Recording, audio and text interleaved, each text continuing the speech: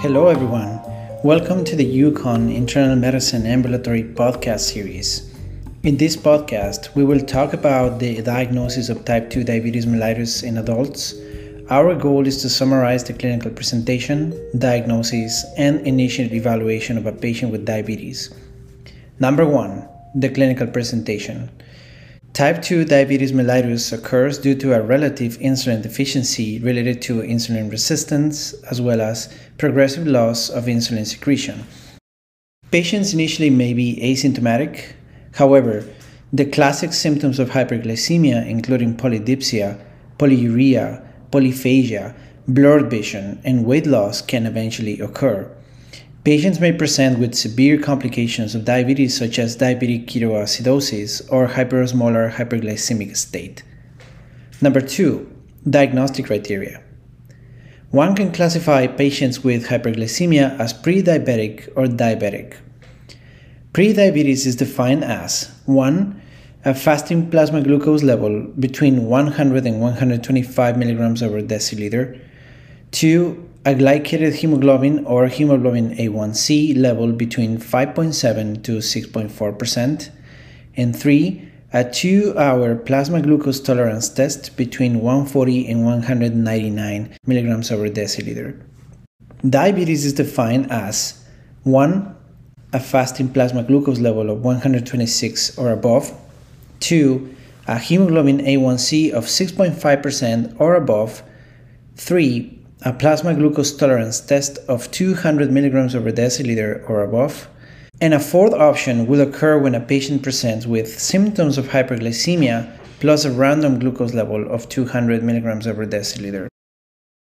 Who should be tested for type 2 diabetes mellitus? The American Diabetes Association or ADA recommends screening for type 2 diabetes in all asymptomatic adults above 45 years old, and adults of any age with a BMI of more than 25 or more than 23 if Asian Americans, and who have one or more diabetes risk factors including physical inactivity, first-degree relative with diabetes, high-risk race or ethnic group, women who delivered a baby more than 9 pounds or were diagnosed with gestational diabetes, high-density lipoprotein cholesterol less than 35 or a triglyceride level more than 250, hypertension more than 140/90, conditions associated with insulin resistance such as severe obesity, acanthosis nigricans, polycystic ovarian syndrome, and cardiovascular disease history.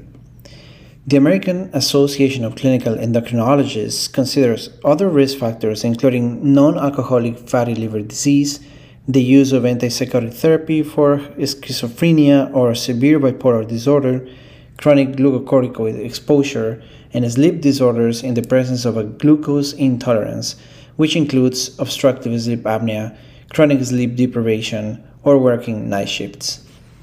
For all other patients, testing should begin at age 45. If results are normal, testing should be repeated at a minimum of 3-year intervals, but this could be shorter depending on the patient's clinical situation. The ADA also recommends considering screening for type 2 diabetes using validated tools such as the ADA risk test to determine the need for fuller diagnostic workup.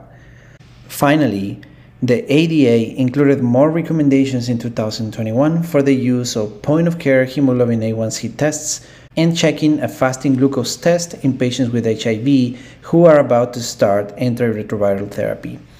If a diagnosis of diabetes is established, it is recommended to perform other laboratory tests such as renal and liver function, lipid profile, and a urine albumin to creatinine ratio. We will cover the management of diabetes in the next episode. Thank you for listening.